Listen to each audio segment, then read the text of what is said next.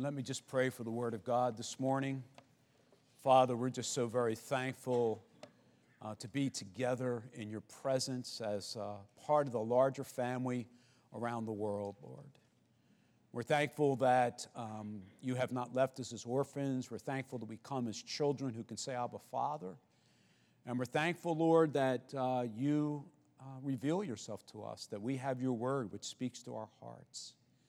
We ask now this morning that this word would speak to each heart as only you can through the work of the Holy Spirit. We pray, Lord, for this vessel. I truly need to be humbled and emptied of myself, that the Holy Spirit might speak with a conviction and a power that comes from the Lord himself. And so we pray now for your Spirit to touch each heart as only you can. The words that are spoken from this mouth will be taken and used for your purposes and for your glory, and working towards transforming us to be more and more like Jesus Christ. And we pray this in Jesus' name. Amen. Amen. Well, this is the fourth week of our series on the Lord's Prayer. And I'm going to open today with a quote from Carolyn Arends from her book on the Lord's Prayer called The Universe in 57 Words. So here's the quote. It's in your outline. When Jesus' friends asked him how they should pray, he gave them and us the brilliantly succinct guide we call the Lord's Prayer. In a feat of cosmic engineering, Jesus managed to gather the entire waterfront of human need and the vast ocean of God's plans for the universe in just 57 Greek words. We can pray these 57 words or their English equivalent for a lifetime and never exhaust them.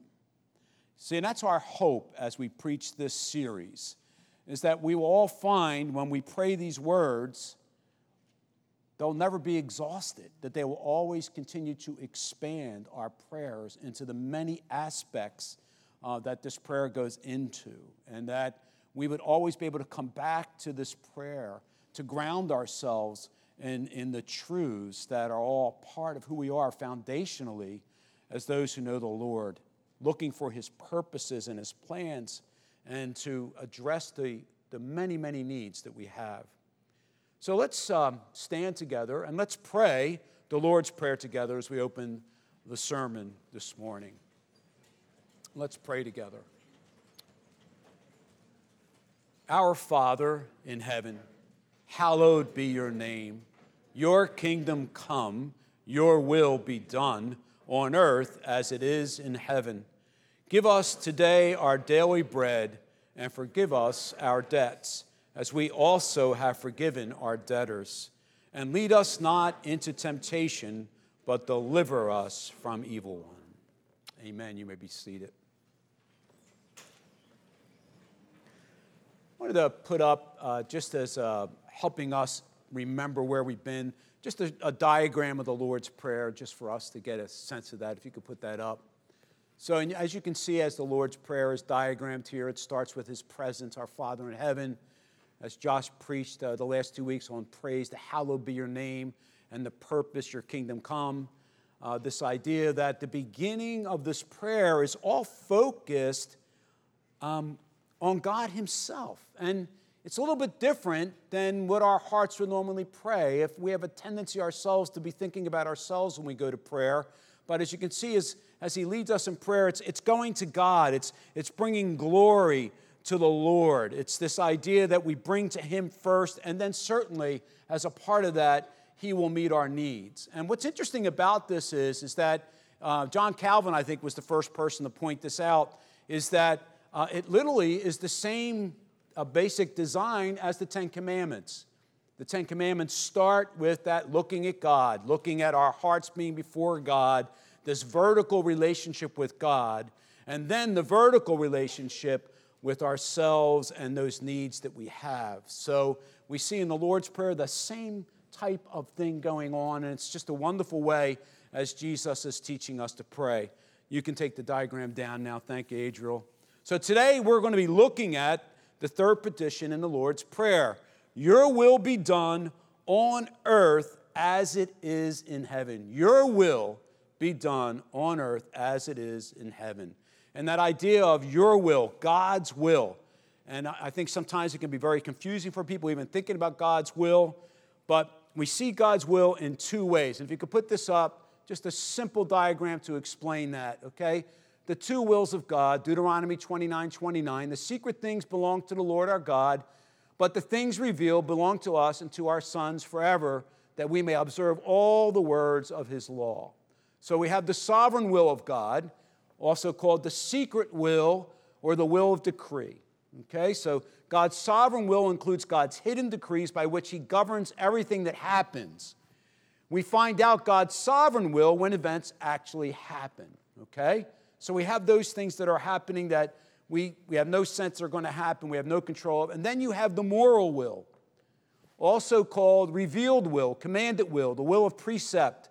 God's moral will expresses God's general desire concerning things and usually contains God's commands about our moral conduct. And today, we're going to be looking mainly at our ability to respond to God's revealed will. And let me start with a story to sort of give you a way that this works. So we're you're traveling into all kinds of different countries now, and when you do, each country now asks for something different for COVID. So, you fly into Amsterdam, and they want a PCR test. You fly into South Africa, and they want to know about your vaccinations. They want a record of your vaccinations. And so you're going into these different countries. You have to have everything ready to go. Thankfully, they're not coming up with any surprises that have changed over the couple of days that you may be flying, and you get into these countries. But on the way back, the United States, I think, has the toughest. They give you a 24-hour window to get an antigen test that says you are negative, okay? Now, Barb and I, all of a sudden realizing that our flight is going to take 24 hours, the full process, we're thinking, oh, goodness, we've got to do this at the airport. We've got to take this test at the airport just before we get our flight. Now, all of a sudden, we have high anxiety because we know about these tests. Sometimes there's false positives. Sometimes you don't know, but you've been going, you may not have symptoms, and all of a sudden you're testing positive. And if that happened, here we are at the airport, and now we're going to have to quarantine in South Africa for who knows how many days. So there is a level of high anxiety as we go to the airport. And here we are, we come in, and there's another couple sitting down. We get our test, and the guy comes out, and he says, Giuliani's, you're negative. When we just go, praise the Lord. And the couple next to it goes, hallelujah. And we're like, amen. And we started talking a little bit. But there's such anxiety with that. And here's why I wanted to bring the story up. There was two things going on there. There's God's sovereign will, right? In other words, we have no control over that test. So it could have come out positive, and we would have been like, oh, my gosh, what are we going to do now? And then that would have went to how do we deal with his revealed will? His revealed will says that we need to trust him in this, that this is part of his plan. So how are we going to handle that? Are we going to be angry? Are we going to be frustrated? Are we going to say, no, we trust God, let's roll with this and see God has a plan for us, right? So you see how we have sovereign will and we have revealed will. A lot of times we're dealing with them in different situations. But what we're going to be looking at today in particular, as thy will be done, we're going to be looking at how we, as God's people, deal with the revealed will of God. Here's what John Stott says in his quote. The will of God is good, acceptable, and perfect, for it is the will of our Father in heaven, who is infinite in knowledge, love, and power. It is, therefore, folly to resist it, and wisdom to discern, desire, and do it. As his name is already holy and he's already king, so already his will is being done in heaven. What Jesus bids us pray is that life on earth may come to approximate more nearly to life in heaven. The first question we need to ask ourselves is, what hinders God's will from being done on earth? And so there's two things we're going to be looking at. The first is Satan's rebellion and then human rebellion. So if we look at Isaiah 14, verses 12 through 14, let me read them to you. How are you fallen from heaven, O Lucifer, son of the morning, one of the greatest creations of God, the star of the morning, beautiful. How you are cut down to the ground. You are weakened you who weakened the nations, for you have said in your heart, now listen to this, for you have said in your heart, now listen to these words, I will ascend into heaven. I will exalt my throne above the stars of God. I will also sit on the mount of the congregation on the farthest sides of the north. I will ascend above the heights of the clouds. I will be like the Most High. Do you think he's willing things there? He's been made as a creature who's able to choose, and this is what he's choosing. He wants to be God, okay? And here's the thing. Instead of condemning Satan instantly, God withheld his judgment in order to allow the rebel to try every ounce of his own wisdom and every possible course of action open to him so that it might be demonstrated through the course of history that nothing good will ever come of any will that is in opposition to God's. Get that thought for a second. That's what we've seen throughout history. When Satan rebelled, the cohesion of the universe and the way it was created was broken. And we see that certainly in Romans 8, where it speaks about creation groaning. But then God does something else. He creates humanity in his image. And creating humanity in his image, it also means that human beings have the ability to will. What does that mean? Well, here's a quick definition of that, okay? The capacity or faculty by which a human being is able to make choices and determine his or her own behaviors in spite of influence external to the person. We are able to make choices despite what might be externally happening to us. We know that, right?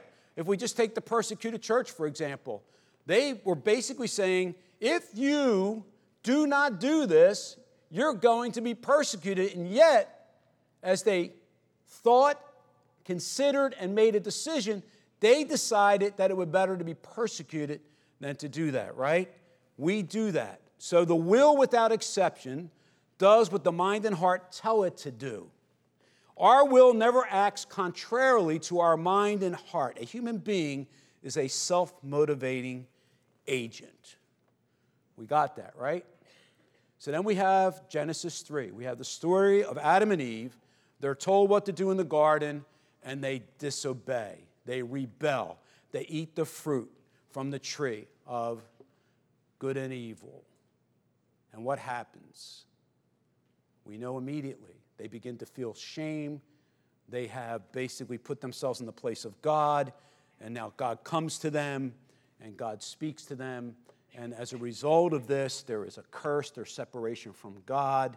There's wills now that are not able to come to God. That will is now corrupt, and we see that in Scripture. And that will is now seeking self. It's God of its own life. It's now out for its own name, its own kingdom, and its own will. Do you see how that progression goes as we think about that? And so all those who are born of Adam and Eve inherit their corrupt nature. It says in the Scripture in Psalm 51, David says, I was born in sin. He was born in sin. We are all born that way. Romans 3 tells us that all of us have sinned and fall short of the glory of God. All of our natures are rebelling against God naturally, and so we are all looking for our own name, our own kingdom, and our own will. Isn't that what we see in our world around us? Is that not what we see? Why wars are wars? Why violence comes? Why there's broken relationships? We can go on and on and on because it's about us, our will, our name, our kingdom. So this is where we're at. And this is the way the world is going forward until Jesus comes.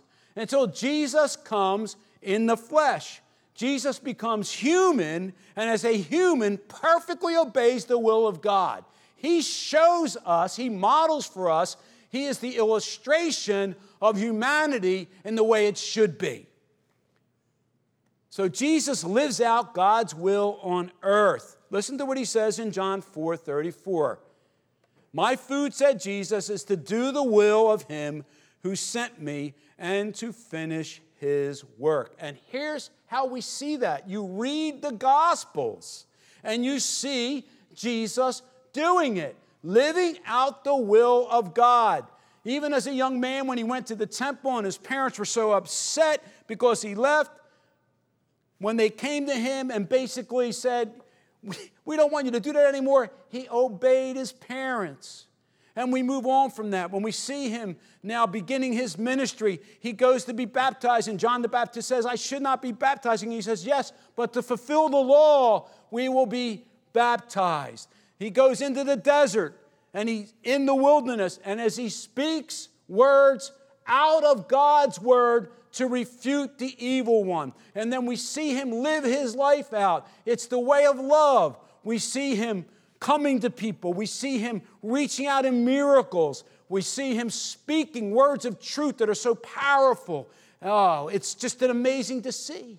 This is what he does on earth. Read the Gospels, and you see true humanity on display in Jesus as he does the will of the Father.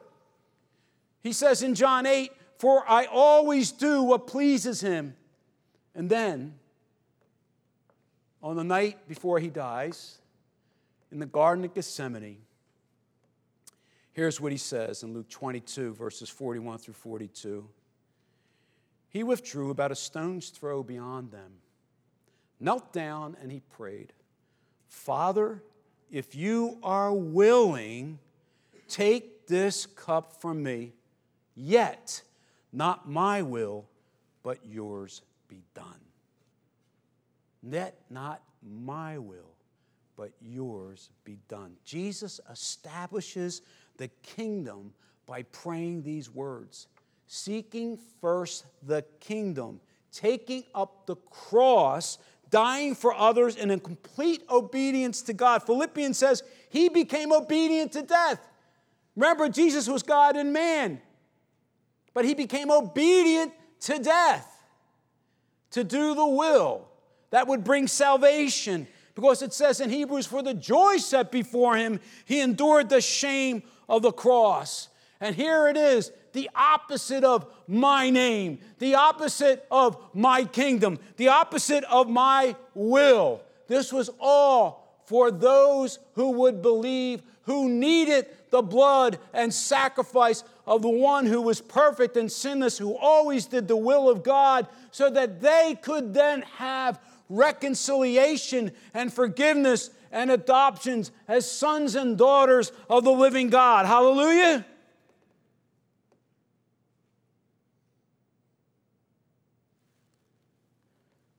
It is in this particular thing then we begin to see people who come to the Lord are born again, renewed from within, able to desire and learning to do God's will.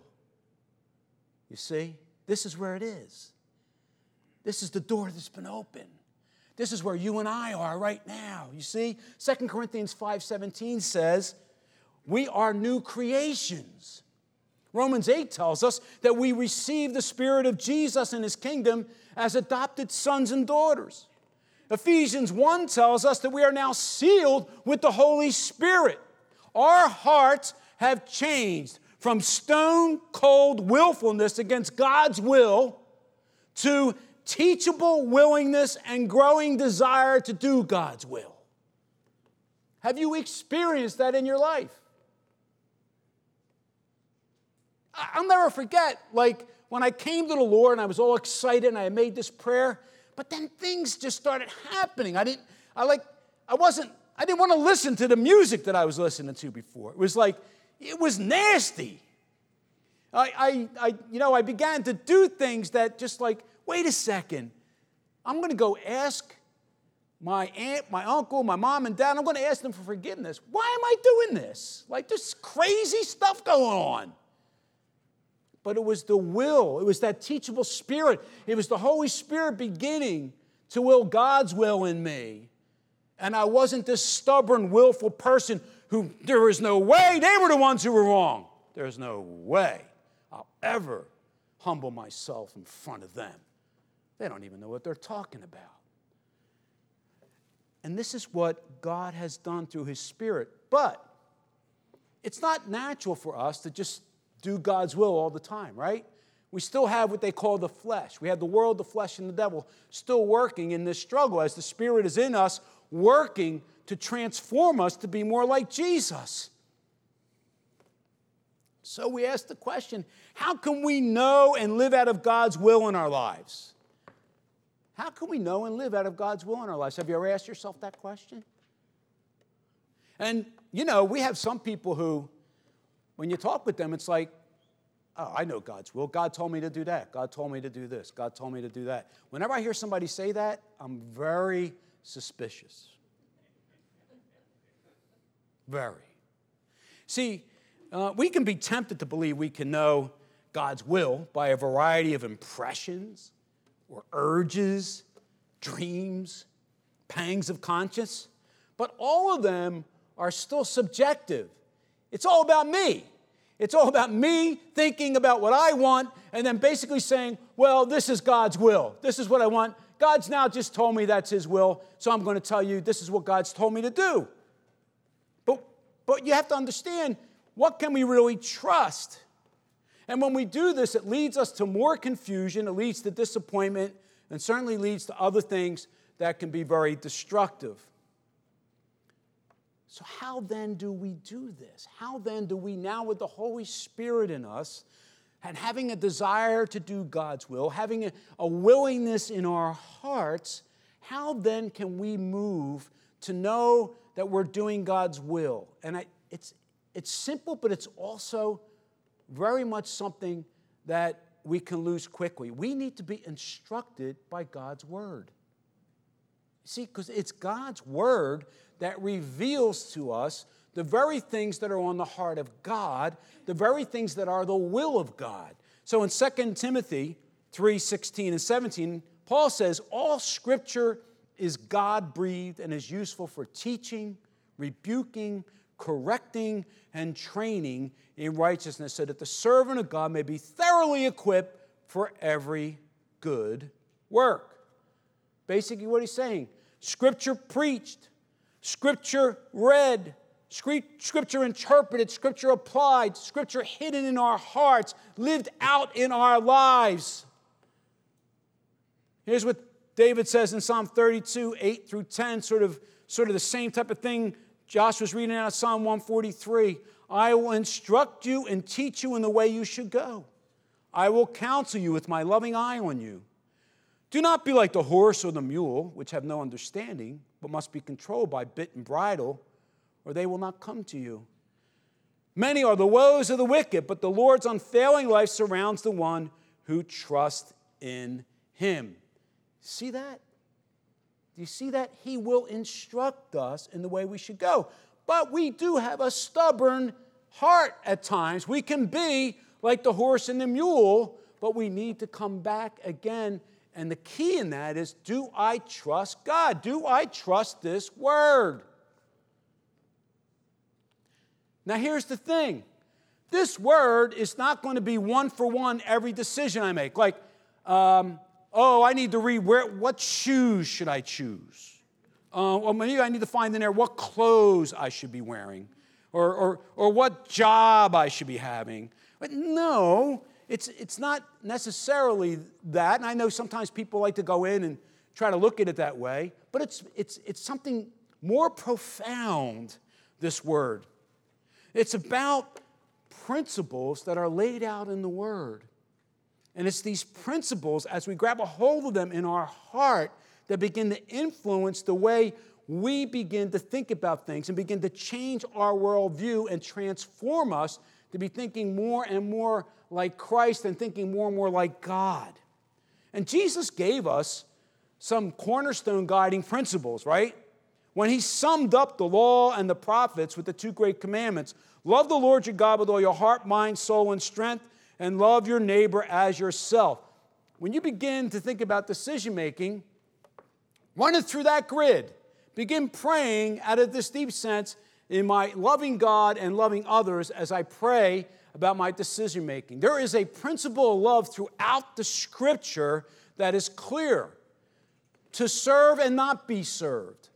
How do I then make decisions out of that as I pray? I mean, we can go on. Do nothing out of selfish ambition or vain conceit, but in humility consider others better than yourselves. How does that affect my decision-making in relationships?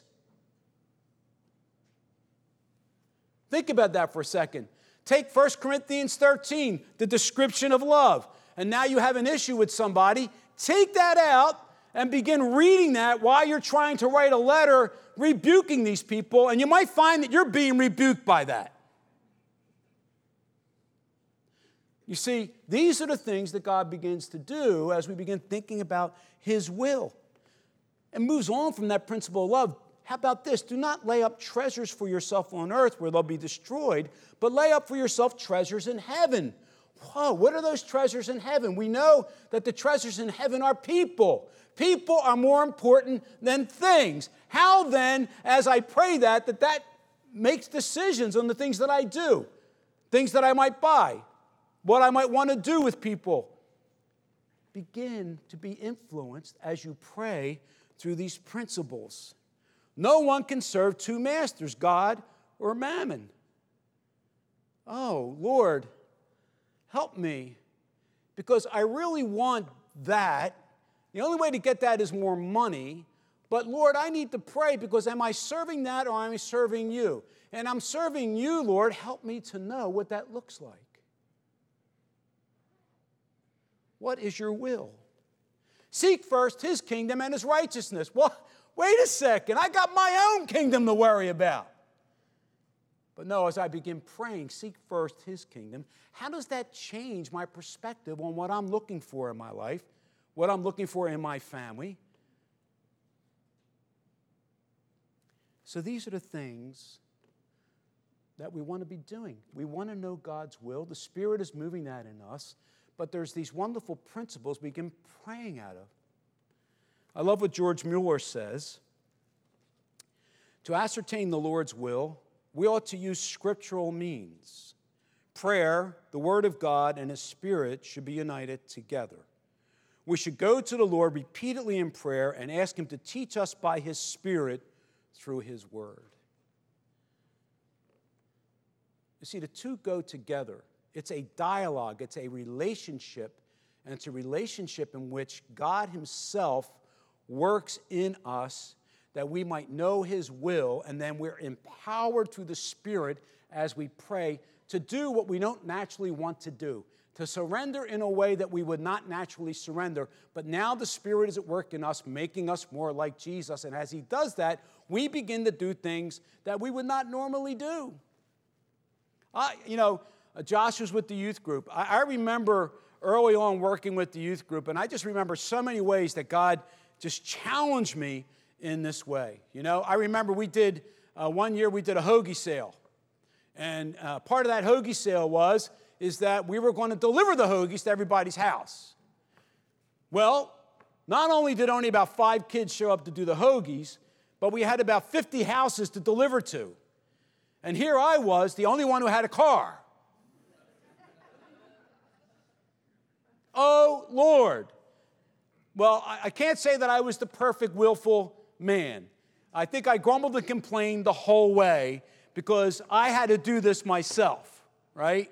And then the principles begin to come. Serve and not be served. This is a way of loving.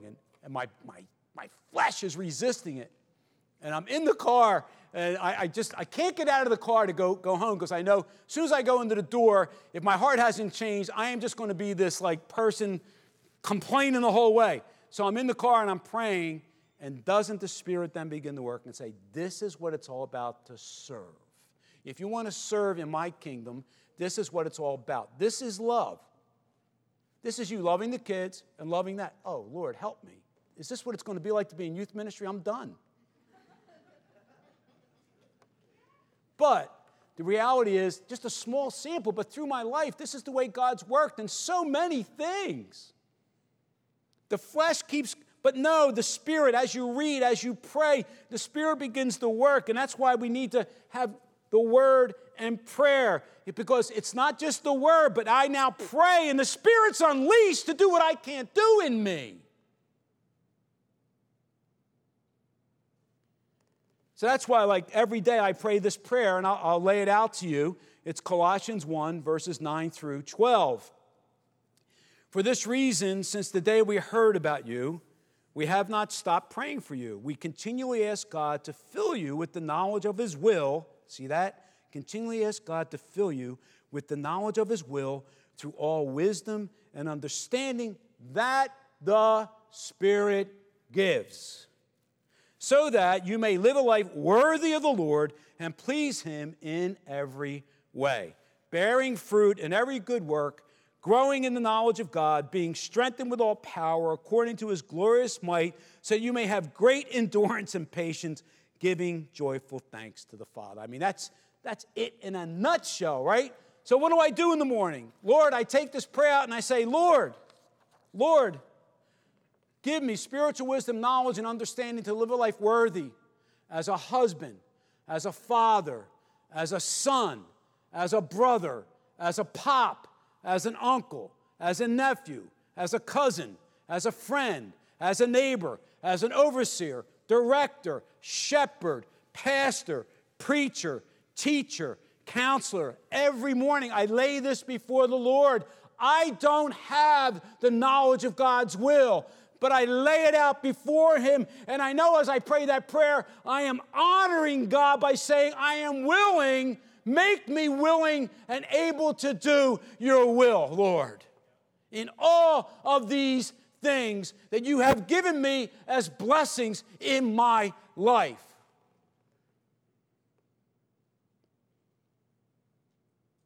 This is what we do. And there are times, brothers and sisters, right? This is not an instantaneous process, right? It's not. It's work. It's work. It's going back again and back again. You know, I early on, I guess I was in my mid-30s, I started having anxiety attacks, and I'd be up at night, and I'd be praying, and I was just crying out to the Lord, you know, Lord. And the Spirit began saying to me, this is all about you, Ange. You see, the reason you're like this is because you're thinking so much about yourself, you can't think about anybody else. He began to challenge me in that prayer life. And finally said, you know, there's that woman you met in North Philadelphia, and she needs help down there in North Philadelphia. Now, why don't you, rather than worrying about yourself and being so anxious, go down and serve her. Go down and ask her what she needs. The Spirit was moving. So I went down and I said to Miss Dawkins, I said to her, listen, I don't even know why I'm down here. The Spirit sort of met you, but is there a way that we can help you? And she said, I've been waiting for someone to ask me that question. And she was running a Bible study for children in a high-rise down there at Fairhill. And she said, could you run this Bible study? And I was like, okay. The Holy Spirit opened this door. I said, sure. And so I went back to the youth group and I said, you're all going down with me. But that began the ministry. And that ministry is now over 30-some years, us working down there in the city with different things, and so many things that happened over the years. But then God began to open more doors. As I began stepping into that, then there were teams in like the inner city, and then there were teams out in the United States, and then there were international teams overseas. So like I could tell you this is what's going on in Eswatini. It was a process. It didn't just happen overnight. And it was the same thing with Jesus. It was a process. We see Jesus understanding what the Word said about Him and what His role was, but ultimately, in the Garden of Gethsemane, it's when it all hit Him. Like, this is what's really going to happen. Lord, I now see fully, and can you take this cup from me? But not my will, your will be done. And we're here today, saved, because that was the prayer that needed to be prayed. And there are times, brothers and sisters, as God is revealing His will to us, we find it difficult to surrender. Isn't that true? We find it difficult to surrender. There are things I know the Spirit continues to do, and I'm like, I like that. I'm not giving that up. Nope, you're not really saying that to me, Lord. I really enjoy that. Or I don't want to give that up. That might be a part of my identity I don't want to give up. Or there's so many ways that happens, right?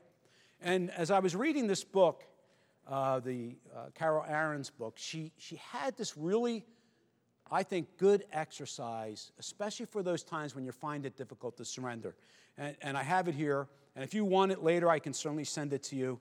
But it's called the Palms Down, Palms Up prayer.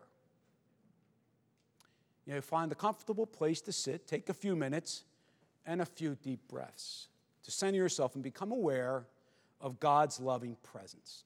Imagine that you're holding the matter of concern in your hands. Clench your fist to represent any tension you feel around this issue. Then, as a symbol of your willingness, rather than your ability, to surrender this matter, open your hands and place your palms down on your lap.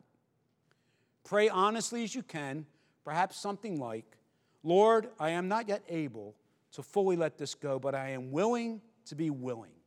I am relinquishing the idea that I can do this on my own and turning my inability to surrender over to you. When you feel ready, turn your palms upward to indicate your willingness to receive from God. Again, keep your prayers honest. Only you can give me the grace and growth I need to be able to surrender.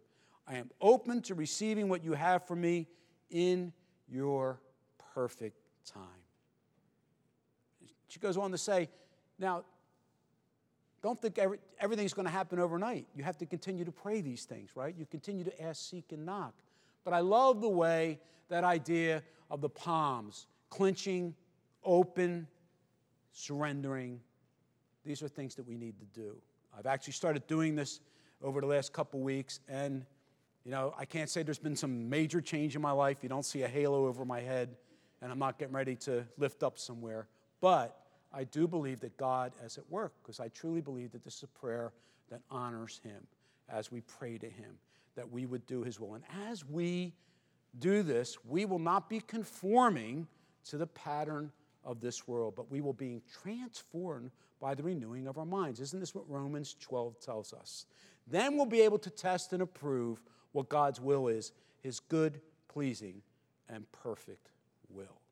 And this is why I love what Peter Kreeft says in Fundamentals of the Faith. Listen to these words. What we pray for this in this petition is the most beautiful, noble, joyful, wonderful, glorious, and desirable thing in the world. In fact, more desirable than the whole world, heaven. Heaven on earth.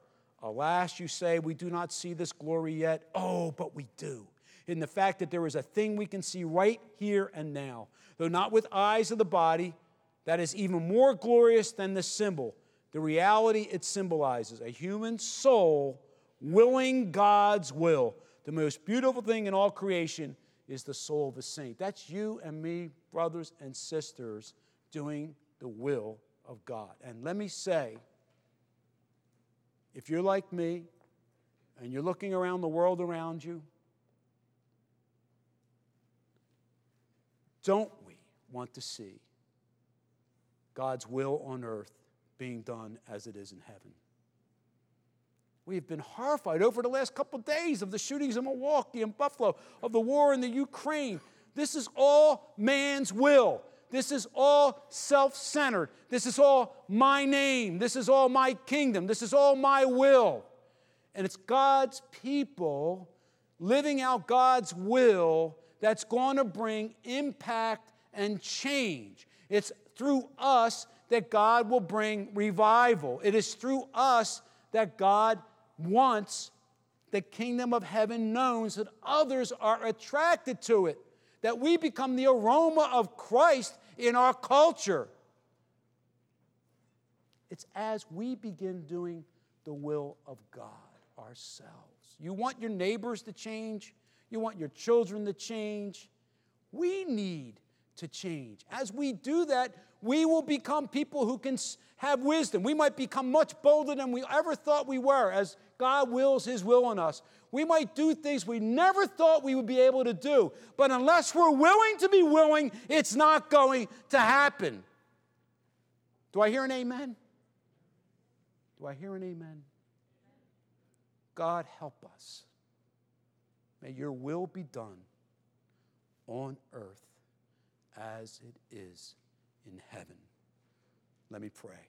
Father, I just say to you now, thank you, Jesus, that you have taught us this prayer. Thank you that you prayed what you actually accomplished in showing us what it is to be truly human. Would you, Lord, through the work of the Spirit and the instruction of the Word and the encouragement of other saints, would you now, Lord, make us a people willing to do your will?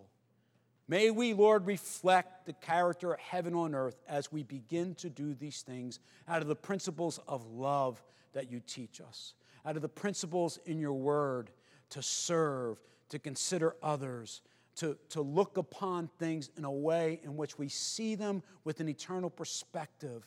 Help us, Lord, we pray. Make us people of your word. Make us people of prayer, that your will be done on earth as it is in heaven. Thank you, Jesus, that we can pray this prayer, be at work in our hearts. We pray this in Jesus' name. Amen.